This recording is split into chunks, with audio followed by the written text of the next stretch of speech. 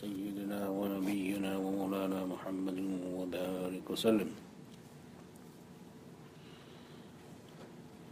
We are in Surah Al-Qasas, the story, Surah number 28 and ayah number 86. أعوذ بالله من الشيطان الرجيم بسم الله الرحمن الرحيم وما كنت ترجو أن يلقى إليك الكتاب إلا رحمة من ربك فلا تكونن ظهيرا للكافرين. Yes, we are at the end of Surah Al-Qasas, where Allah subhanahu wa ta'ala is summarizing the surah, which is the story of Musa alayhi salam and Fir'aun, that you were not hoping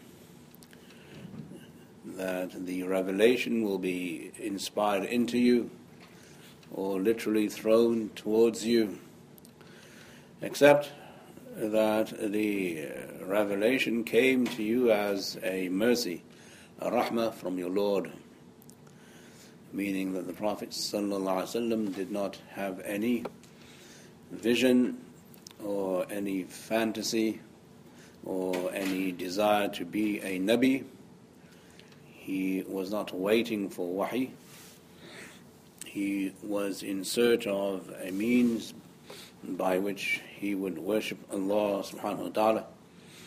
He knew who Allah subhanahu wa ta'ala was even before he went to the cave of Hira, but he did not know the specifics of worship and ibadah. So from that point of view, he was hoping for hidayah, guidance, but he was not hoping for revelation. Revelation he did not know about, and the revelation that did come came through the mercy, the rahmah, the grace and the fadl of Allah subhanahu wa ta'ala. And this is also a story. Okay. Yeah.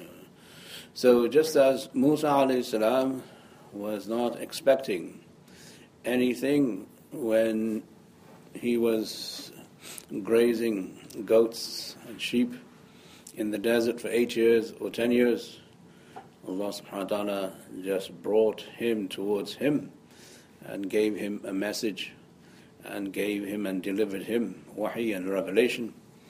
Likewise, you, O Muhammad sallallahu alaihi wasallam, you were not raised in such a way that you were aspiring to be a nabi or rasul. So here Allah is now saying that Allah's rahmah comes to whom He wishes to send the rahmah, not to anyone who claims or feels that he deserves it. This is a principle in understanding wahy and revelation, that it is all Allah's fadl and Allah's rahmah. It has nothing to do with social standing, with financial standing, with intellectual standing, even with ethical or moral standing, which we must appreciate. Allah subhanahu wa ta'ala gives knowledge and hikmah to whomever He wishes, and they may aspire to acquire knowledge and wisdom, as in the case of Luqman, وَلَقَدْ آتَيْنَا لُقْمَانَ الْحِكْمَةَ, that we gave Luqman hikmah. But just because Luqman was highly intelligent, supremely sophisticated in his thinking, organized in his worldview, does not mean to say that Luqman was supposed to have given wahy and nabuwa. Right? Yeah. So not everybody who's intelligent and smart and sophisticated is going to want nabuwa, nor should they aspire to have nabuwa. Nabuwa is absolutely and totally the prerogative of Allah subhanahu wa ta'ala, and He sends that down through the system known as His fadl and His supreme rahmah and measure from His grace and His predestination. So why is this important? This is important because Fir'aun made the claim he is the supreme lord of the Banu Israel and the Egyptian civilization in his time. Allah is now saying that he may have been able to feed and clothe and entertain people, but he was not able to give them inspiration and Wahy because he didn't own it. Likewise, no other human being owns Wahy or revelation. So when you don't own something, then you're not the lord of it. You're not His master. Who owns revelation? Allah. So Allah is the master of revelation. So there is no greater property to own than Allah's Kalaam, Allah's speech, Allah's knowledge. And who controls that? Allah Himself. So here now Allah subhanahu wa ta'ala is saying to the Prophet Muhammad sallallahu alaihi wasallam, فَلَا تَكُونَنَّ ظَهِيرًا لِلْكَافِرِينَ. So we advise you that you must certainly never become a helper, an assistant, and a defender of those who disbelieve. Those who disbelieve may gain political authority on land, and they may control human beings, and they may kill human beings, and they may spare human beings, and they may give food and clothing and shelter to human beings, and they may employ human beings, etc. What they cannot do is they cannot guide human beings. They cannot guide human beings, nor can they inspire human beings, nor can they give them wahy and revelation and say this is divine. So those who do not believe in the divine and the divine authority, you should not assist them. Okay? Nor should you make them part of your worldview. Their worldview is severely restricted and limited to this world, whereas the worldview that is coined and forged by Wahy is so universal and so visionary and futuristic that Allah subhanahu wa ta'ala will give you the ability to plan not just for this world, but for your grave, and for the Day of Judgment, and for Jannah, which is eternal. If you plan for 5 years, you're a very good home manager. If you plan for 50 years, you're a great tactician and a strategist. If you plan for eternity, you're a prophet. Only a prophet can plan for eternity. No other human being can. Why? Because a prophet receives wahy from Allah subhanahu wa ta'ala.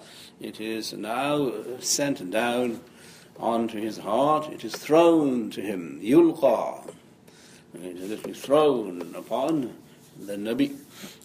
So the ability, the intellectual ability of a nabi is what gives the nabi supremacy over all human beings. Okay, so Fir'aun had physical supremacy over all human beings, and Musa alayhi salam was given absolute and spiritual supremacy over human beings. So you must not become such that you help those who seek supremacy, dhahir, like dominant and controlling. You must not give those people who disbelieve in Wahy any kind of authority or supremacy, so that you understand this is only from Allah subhanahu wa ta'ala's fadl, not from anyone else. So this is an ayah which has many intriguing discussions. We'll leave it here for the moment. This is on the back of the previous ayah 85, where Allah subhanahu wa ta'ala says, the one who has ordained and imposed the Quran on you, in the ladhi farada. Farada means to ordain and to impose, as salat is a fard. It is ordained and imposed on believers to offer salat 5 times a day. Likewise, the one who has imposed the Quran on you is the one who's going to bring you back to your place of origin, the ma'ad. Likewise, in this ayah, Allah subhanahu wa ta'ala is saying and that the Quran is a fadl of Allah, and it is not to be used to promote authority in areas and places where authority does not reside. So non-Muslims don't have authority, they don't believe in divine authority, and so on. So this whole surah is about the human being's quest to control and dominate other human beings, and Allah subhanahu wa ta'ala's supreme eternal plan to make sure that only those who believe in Allah's authority will gain His trust and gain His fadl. وَلَا يَصُدُّنَّكَ عَنْ آيَاتِ اللَّهِ بَعْدَ إِذْ أُنزِلَتْ إِلَيْكَ وَادْعُ إِلَىٰ رَبِّكَ وَلَا تَكُونَنَّ مِنَ الْمُشْرِكِينَ. So they should not at all divert you from Allah's ayat and signs and evidences and proofs, and also the Quran, meaning the verses of Allah subhanahu wa ta'ala, especially after they have been revealed to you. So there are signs of Allah that are apparent to all human beings in the form of His creation. فَفِي وَفِي كُلِّ شَيْءٍ لَهُ آيَةٌ تَدُلُّ عَلَىٰ أَنَّهُ وَاحِدٌ. That in everything, as the Arab poet said, there is a sign that He is one. And so if you roam around the earth, you will find evidences and traces and proofs that Allah subhanahu wa ta'ala is the designer and the creator of this universe. It is for a reason, for a purpose, and it is not for game and sport and so on. This is a universal sign, a universal ayah. And then there are those ayat that are specifically given and shown to a nabi and a prophet. لِنُرِيَكَ مِنْ آيَاتِنَا الْكُبْرَى, as Allah says to Musa, so that we may show you our greatest signs. لَقَدْ رَأَى مِنْ آيَاتِهِ الْكُبْرَى, as Allah subhanahu wa ta'ala showed the Prophet sallallahu alaihi wasallam on the night of Mi'raj his huge signs. Okay? So there are minor signs that all human beings have access to. They just have to open their minds and their ears and their eyes so that they see and observe the signs as a sign of Allah's creativity, Allah's rahmah, Allah's compassion. And that is at the primary level. And all human beings should do this. Allah subhanahu wa ta'ala is saying that once you were not existing, and then you existed in your mother's womb, and then after your mother's womb you came into this world, and Allah subhanahu wa ta'ala raised you and developed you, although you were totally incapable and absolutely dependent upon your parents, upon your family members, upon the environment and the country in which you lived. And then you became 40 years old and you assumed that you were now God's greatest gift to human beings. And then Allah subhanahu wa ta'ala now will take you to your old age where you become independent again on everybody else, meaning your own children. So as a child, you were dependent on your parents, and as a parent, a grandparent, you are dependent on your children and your grandchildren. They're evident signs of who's in control of you and your life and the whole process of life. This is what the Quran says. I read the Quran, it's very simple. It's not too difficult to understand that man is very frail and fragile. He has but 25, 30 years in which he can be productive and say, now I can do something. After that, man is totally dependent on others to exist and to coexist, and so on. So these are some of the universal signs that Allah subhanahu wa ta'ala is asking all human beings to observe and to internalize and say, He is one, and He must be one. There is nothing there that tells us otherwise. And there are some other signs that Allah subhanahu wa ta'ala gave human beings through the institution of prophethood, through nabuwah and through Wahy. So those are signs that the nabi is true. Right? So there are universal signs that tell us Allah is one, and there are other signs through Wahy that tell us the nabi is true. And that is for Muslims to appreciate and approve with confidence promote and propagate that this type of knowledge and intelligence cannot be gained or acquired by human means. Musa alayhi salam had a tremendous exposure to knowledge in the palace of Fir'aun, but he did not know that Allah would give him much more knowledge in the desert. The Prophet ﷺ was not schooled at all. He never read, he never wrote, and then Allah gave him knowledge that no other human being has been given, will be given. So that is a special favor and a special sign through Wahy that Allah delivers to human beings to show human beings that the nabi is true, and you have outside of nabuwah signs that tell us that Allah is true. This is the truth. So Allah exists and the nabi exists. These are the greater signs of nabuwah that Musa alayhi salam saw, and Allah subhanahu wa ta'ala showed Rasulullah sallallahu alayhi wa sallam on the night of Isra, and then in Mi'raj, and then later on in this world, where his ability to procure and acquire knowledge was so exceptional that no other human being will ever come close to that ability to observe and to recognize and then to deliver the message. So Allah says that after the signs have been revealed, وَادْعُ إِلَىٰ رَبِّكَ, then call and invite people towards your Lord, the one who's raised you in Makkah, and the one who gave you knowledge from the cave, and the one who's going to take you away from Makkah, and then the one who's going to bring you back to Makkah. He is your Lord. وَادْعُ إِلَىٰ رَبِّكَ. So now, you have two nabi. One is Musa alayhi salam and the other is Rasulullah sallallahu alayhi wa sallam. They both have a story which is fascinatingly very similar. One was raised there in the palace and then made to leave, meaning make hijrah, and then he was returned to the place he was raised. Right? I mean, he made hijrah because to protect his life. He escaped. The other was raised and born in the haram of Makkah. Then he was forced to leave and make hijrah again to save his own life and the lives of the believers. And then he was brought back to the place he was raised. لا أقسم بهذا البلد وأنت حل بهذا البلد, and so on. So now this is a story which is very similar.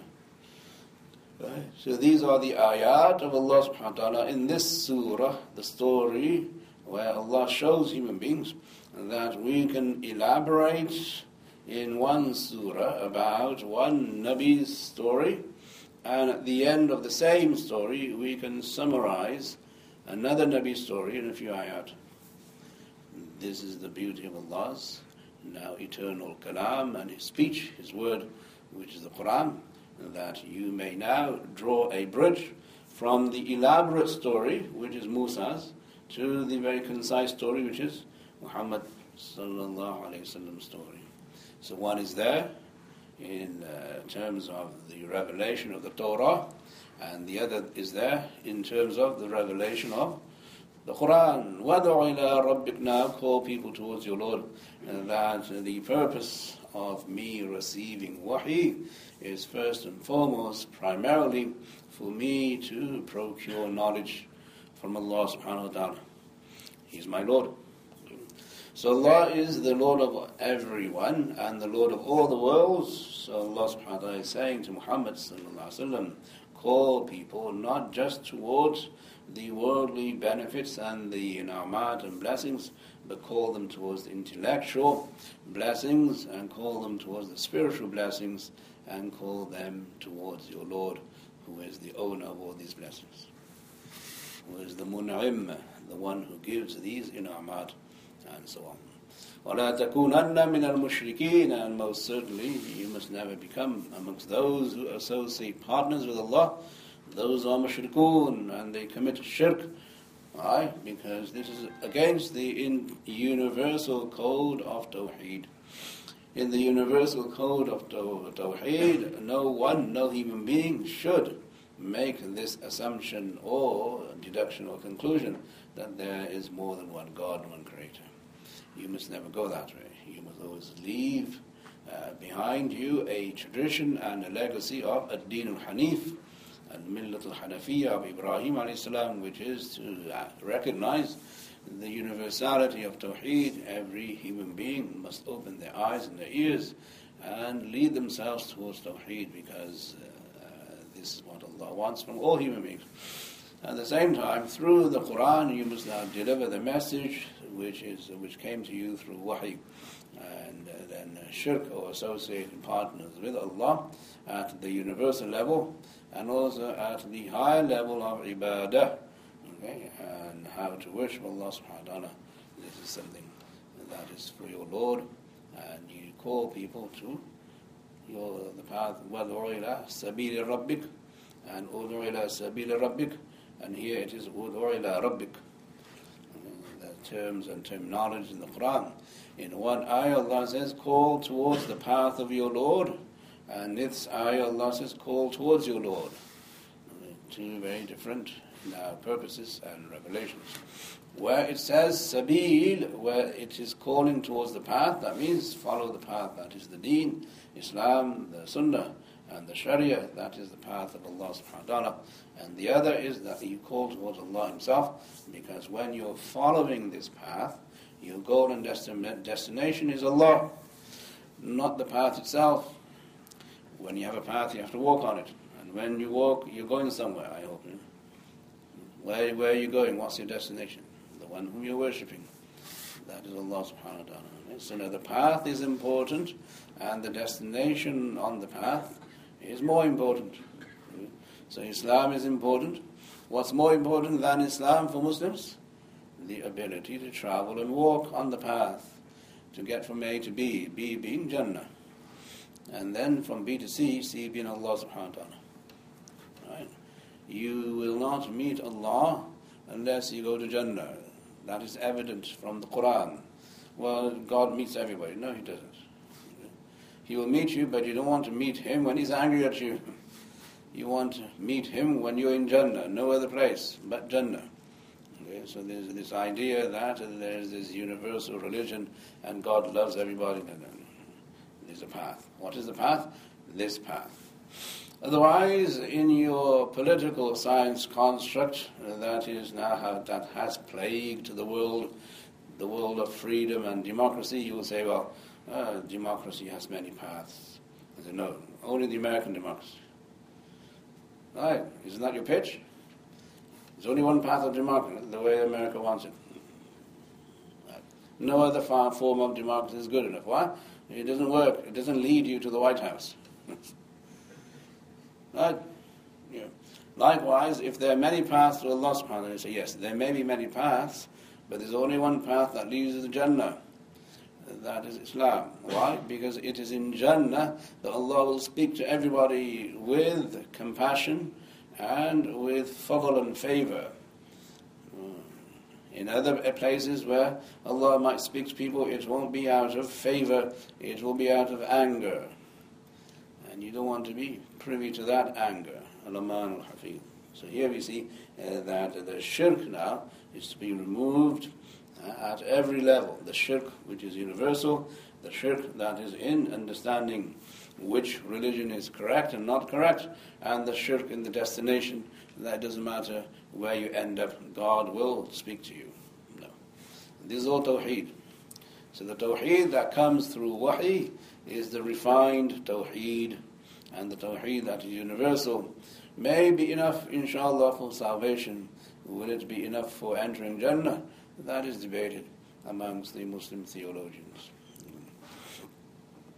وَلَا تَدْعُ مَعَ اللَّهِ إِلَهًا آخَرَ لَا إِلَهَ إِلَّا هُوَ كُلُّ شَيْءٍ هَالِكٌ إِلَّا وَجْهَهُ لَهُ الْحُكْمُ وَإِلَيْهِ تُرْجَعُونَ.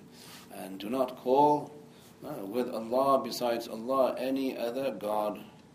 That do not assume any other being has divinity and divine authority and divine prerogatives.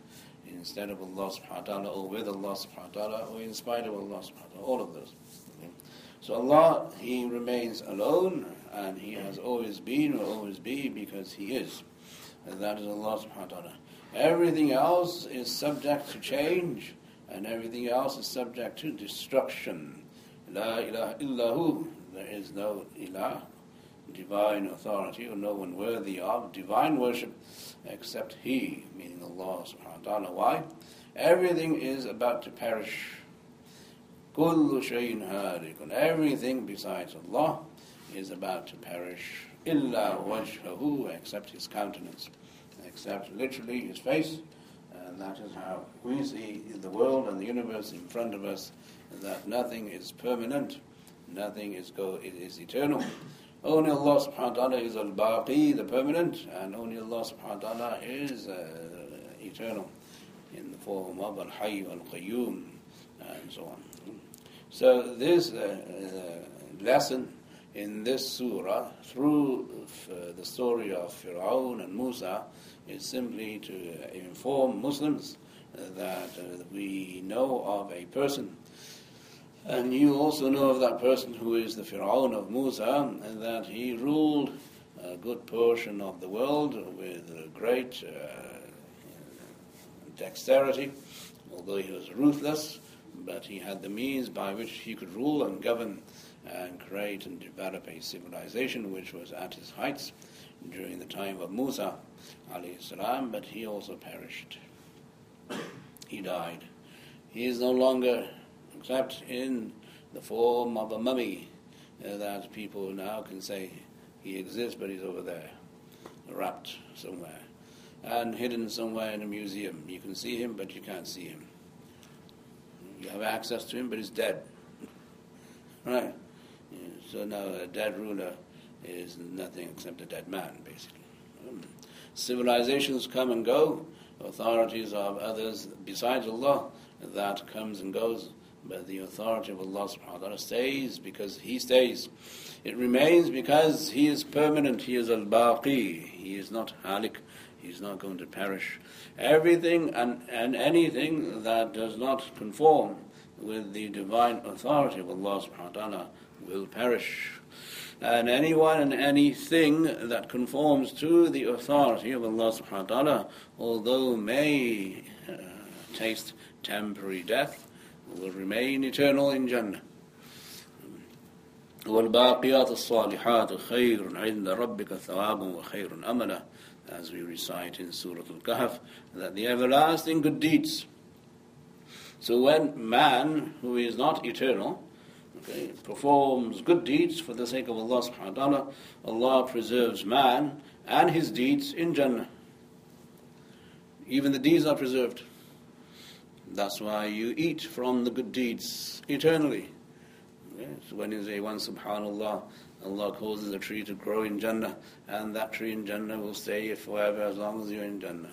And you will be eating from that fruit as long as you're in Jannah. So not only does the human being who conforms with and to the divine authority remain permanent after resurrection, his deeds also come with him. Right? His deeds also come with him. Yeah. And that is the beauty of good deeds. إِنَّ الَّذِينَ آمَنُوا وَعَمِلُوا الصَّالِحَاتِ كَانَتْ لَهُمْ جَنَّاتُ الْفِرْدَوْسِ نُزُلًا. Those who believe and do good deeds, for them there is the Jannah of Firdaus, the paradise of the greatest rank, that is Firdaus. Yeah, this is how Allah subhanahu wa ta'ala is now advising human beings, that we, meaning Allah says that we can narrate a story to you, as is the first mentioned, the first 3 ayahs of the surah. نَتْلُ عَلَيْكَ مِن نَبَإِ مُوسَى.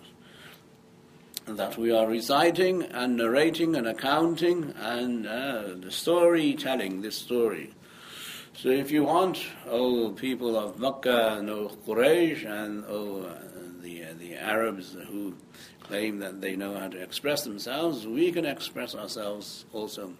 Not only that, we can express ourselves with the truth, which is the true story of Musa and Fir'aun. And within that story, we will give you parables and similes and metaphors and concrete evidence, historical evidence, and also morals in that story, which you can't do in your poetry. You may coin a phrase or a couplet or a poem, but that poem will be lacking sometimes in arrangement, and sometimes in metaphors, and sometimes in similes, and sometimes in the mood and mode of expression. But when we speak with the clarity of one who is in total command and authority, because Allah is the one who created languages. So now His language and His word is eternal. It will remain with Muslims and those who believe in Allah in Jannah. It will not disappear. كُلُّ شَيْءٍ هَالِكٌ إِلَّا وَجْهَهُ. Everything is perishing except His countenance, His face, because it is through the face, the eyes, and the ears, and the tongue that Allah subhanahu wa ta'ala will now address human beings in Jannah. Also, we'll be looking towards His countenance, and we'll be listening to His kalam, His speech, meaning the recitation of the Quran, and so on. So we see here that Allah subhanahu wa ta'ala is now speaking the way He spoke to Musa, who is known as Kalaam-ul-Allah, the one with whom Allah spoke. Musa alayhi salam's title is Kalaam-ul-Allah, the one to whom Allah spoke on a very frequent basis and regular intervals, and not only through Wahy, but through other modes of divine speech. Here, the Quran is the eternal speech of Allah subhanahu wa ta'ala. It is universal, and it is through the Prophet Muhammad sallallahu alaihi wasallam that when someone in authority speaks, you must listen. Otherwise, you might perish, which is what happens to people who don't believe in the authority of Allah and the authority of the Rasul, who transmits Allah's authority. So this is now the whole idea of not calling anyone with Allah. If you need help, you seek help from Allah directly. This is how Allah subhanahu wa ta'ala wants the Prophet sallallahu alaihi wasallam not only to behave himself, but also to instruct others how to behave. This is the final point in the surah, Lahu al-Hukmu. To Him alone belongs authority, command. Hukum means command and authority. That if you want to know how to govern, then appreciate Allah's governance over you. If you need to know how to rule, then appreciate Allah's ruling you. If you want to know about authority, then appreciate Allah's authority within you, in you, and above you. Lahu al-Hukmu. To Him alone belongs total, absolute, eternal command. Once you understand that hukum and that command and that order, then you will appreciate that He will keep you and preserve you. Even though you're about to leave Makkah, He will take care of your affairs. The way Allah subhanahu wa ta'ala took care of the affairs of Musa after he left the civilization that was the civilization of Fir'aun. وَإِلَيْهِ تُرْجَعُونَ. It is to Him alone that you will return. As I had expressed last week, Allah subhanahu wa ta'ala did not instruct Musa to go back into Egypt and take control and use his power and authority to rule Egypt once again. That was a done deal. Right? It's finished. Khalas. The purpose of Nabuwa is not to establish this principle of having control over land. Land belongs to Allah. In the ardi wasi'ah. My land, Allah says, my land. It's my land. I created the land, it's my earth and my universe. It is very broad and spacious. So the idea that we want to control a piece of land as Muslims, that is not correct. It may be an ideal to which Muslims work and have worked and maybe should work, but it is not what Allah wanted from His prophets alayhi salam. So Allah did not send Musa back to Egypt and say, now rule. Likewise with the Prophet ﷺ, although he is promising the Prophet ﷺ in the previous ayah, 85, that you will return to Mecca. But when you return, it will not be because we simply want you to now come back to Mecca and rule and govern the whole Muslim world from Mecca. No. You go back to Medina. You go back to Medina. Although this is your birthplace, you're going to worship Allah, you're going to fulfill the fifth commandment of Allah, His Hukm, of the fifth pillar, which is the Hajj and then the Umrah, etc. But we don't want you to assume that you have a purpose of returning to Mecca any more than Musa had the purpose of returning to Egypt and ruling. It's the same story. Right? It is only to Allah that you will return. Your return is in the future. Where? To Allah. And then into Jannah, which is where we came from. So all Muslims are returning to, and all human beings should return to, Jannah, which is what I say is the promised land, the land of Jannah. So this story tells us that a human being may go through ups and downs in his life, and there you may have several human beings. So in this story you had Fir'aun, you had the mother of Musa, you had the wife of Fir'aun, you had the father-in-law of Musa, you had Musa alayhi salam's wife, and then you had Musa's brother, then you had Qarun, who was part of Musa's tribe, then you had Haman, who was the engineer and the chief lieutenant of Fir'aun, and then you had, as I said, Qarun. And now here at the end you have Rasulullah sallallahu alaihi wasallam. In all of these characters in this story, Al-Qasas, you have now a plot, and you have a beginning, you have a middle, you have an ending, you have a conclusion, and then you have the moral.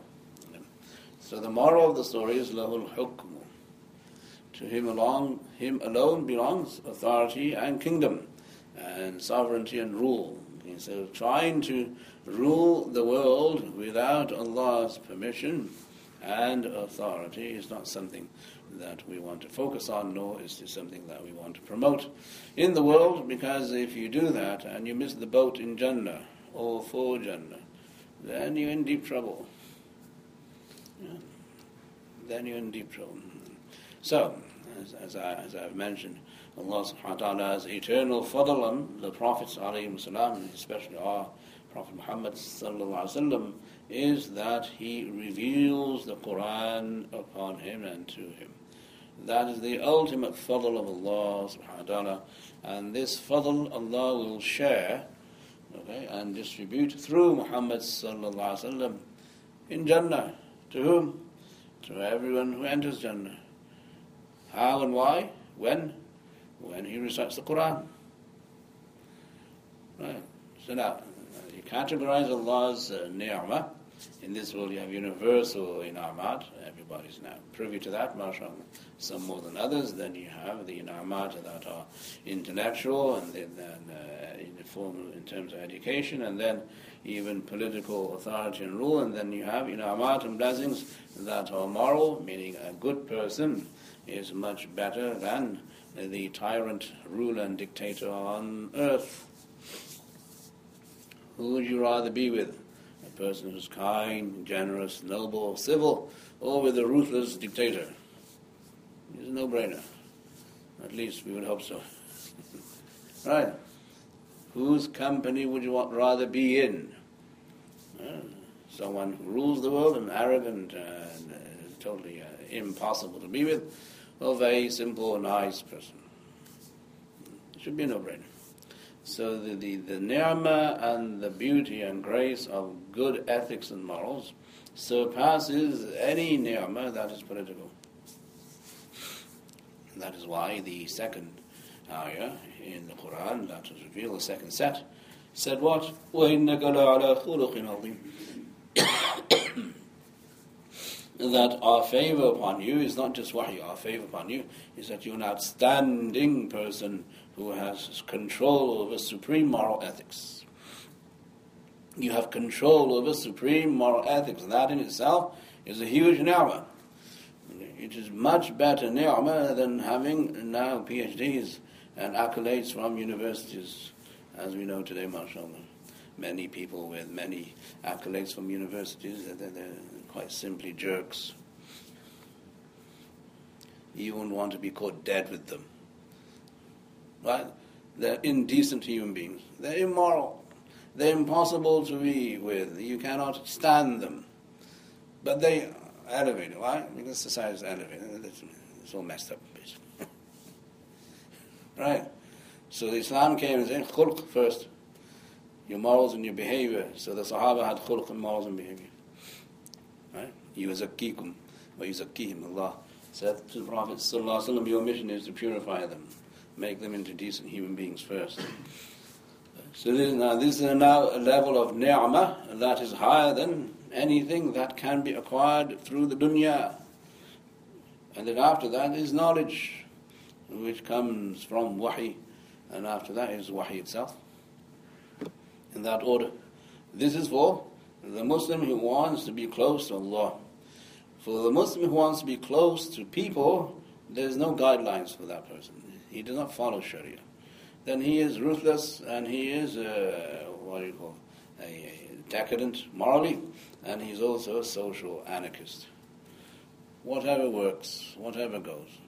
If you want to please Allah, then this is the path you follow. Which path? The path of Muhammad sallallahu alaihi wasallam, and the path that is Islam, which leads you to Jannah and then to Allah subhanahu wa ta'ala. That's the way for all Muslims to promote themselves and Islam. The way forward for Muslims is not that we are here to rule the world and show the world how bad they are and how good we are. Because that is not true. First, people must vouch for you. He's a person I would like to be with, sit with for at least 2 minutes. Maybe not 20 minutes, but I can say I could sit with him for 2 minutes and gain something from that person. The Prophet ﷺ, even as he is planning to leave Mecca for Hijrah, is returning the trusts that he has been given by the non-Muslims of Mecca. Right? As he's leaving Mecca for his Hijrah, he is saying to his family members that, and Ali radiallahu anhu, that this pawn belongs to this person, this trust belongs to that person. Return their trust. If it's just wealth and power, and it's just glory and authority over the wealth of other people, then he would just say, oh, this is good. I can just take all of this with me, and I can use this money and this trust in Medina to start what I need to start. He didn't do that. Okay, that's one thing. What's more amazing is that the non-Muslims, meaning the Quraysh of Mecca, even though they say that he's a liar and a soothsayer and he's a magician and so on, they still trust him enough with their goods. With their goods. Now, you find that kind of person, everybody will follow you. And you find people who slaughter people ruthlessly, nobody's going to follow you. Why should they follow you? So here Allah subhanahu wa ta'ala is saying that Musa alayhi salam, in his story of observing the 8 years and 10 years of his contract that he made with his father-in-law, is now so trustworthy that he fulfills his term. فَلَمَّا قَضَى مُوسَى الْأَجَلَ, when Musa fulfilled his term, his promise with his father-in-law and with the family. And Allah subhanahu wa ta'ala gave him nabuwwah. For what? Honesty. Out of what? Out of honesty. Not because he was now the most special person in the eyes of the people around him. There was no one around him to say that. And as you know, he was a fugitive in the eyes of Fir'aun. Allah subhanahu wa ta'ala chose him to speak to him and then deliver his message. Likewise with our Prophet Muhammad sallallahu alaihi wasallam, Allah chose him not because he had great accolades from universities or the community of his time, but because he was so trustworthy that other human beings were drawn to his trustworthiness, his amana. And that is the amana upon which Allah subhanahu wa ta'ala revealed the Quran to him, so that the manner of delivering the message was so ripe and fresh in the minds of the Sahaba that this deen is an amanah, and this word of Allah is an amanah to the Prophet ﷺ. We are now going to transmit the deen based on that amanah. So in our usul of hadith, if someone has known to have lied, we never take that person's hadith. Right? Now, unfortunately, it doesn't matter who you are, what you are. If you now shout loud enough, some people might listen to you, whether you're trustworthy or not. And that is the demise of the ummah. Now it has become to the level of a cancer that whoever speaks better and whoever dresses better and whoever now entertains people better and whoever has a better political pitch, that person should be the leader of the Muslims. That is not the criterion for the Sahaba or for the Tabi'een when they wanted to narrate the hadith of the Prophet ﷺ. Anyone with any political agenda, that person's hadith was not accepted, period. Many hadith were fabricated during the time of the Tabi'een, and the reason they did not accept their hadith was because they said this person has a political agenda. That's in Usul Hadith. Today, if you don't have a political agenda, you're not a Muslim. So you have to be careful. Now, it doesn't mean to say that Muslims should not have political rule and authority. We're not saying that. We're just saying that the people who are now speaking for a political platform, they must have trustworthiness within themselves. The people must say and vouch for them and say, oh, this one, I don't think he lies, I don't think he cheats, I don't think he deceives, I think he is very sincere and so on. But that now, the good standing doesn't come from the person himself, it comes from the community. So it must be visible socially. Right? Now, somebody says, I am trustworthy, follow me. That doesn't work. People must say, this person is trustworthy, and then you follow him. And that is what Abu Bakr radiallahu anhu did for Umar. Umar is the most trustworthy amongst you, so I'm just going to tell you that he is your next Khalifa. Finish, khalas. End of the story. No discussion, basically. Right? This is how we see Allah subhanahu wa ta'ala's fadl on the Prophet sallallahu alaihi wasallam, that the fadl is the Quran, and in the Quran you have this eternal language and dialogue and speech of Allah subhanahu wa ta'ala to the Prophet sallallahu alaihi wasallam. The Prophet sallallahu alaihi wasallam then assumes that and becomes that. Okay. And as he's transmitting based on his comprehensive, holistic understanding of every letter, every word, every ayah, every surah, and the whole Quran. This is how we see the delivery of Islam through the institution that is the Prophet Muhammad sallallahu alaihi wasallam, and then his students and his proteges and his now products, who are the Sahaba, and then whoever followed them, we still honor and revere today. So as all the surahs of the Quran, a fascinating surah, and the idea that this is named Al-Qasas by the Sahaba and the Tabi'een means that they understood this as the story, where you have two great human beings, Musa alayhi salam, Muhammad sallallahu alaihi wasallam, being depicted as now champions of the truth, with or without a government. Inshallah. May Allah subhanahu wa ta'ala give us tawfiq to read and make tilawah of the Quran and to understand it the way He wants us to. May Allah subhanahu wa ta'ala allow us to do what pleases Him the most, and may Allah subhanahu wa ta'ala, inshallah, speak to us on the Day of Judgment as He is happy and pleased with us, and we are happy and pleased with them, inshallah. This is the end of Surah Al-Qasas for the moment, and we will begin the next surah next time, inshallah. جزاكم الله خير سبحان الله وبحمده سبحانك اللهم وبحمدك نشهد أن لا إله إلا أنت نستغفرك ونتوب إليك سبحان ربك رب العزة عما يصفون وسلام على المرسلين والحمد لله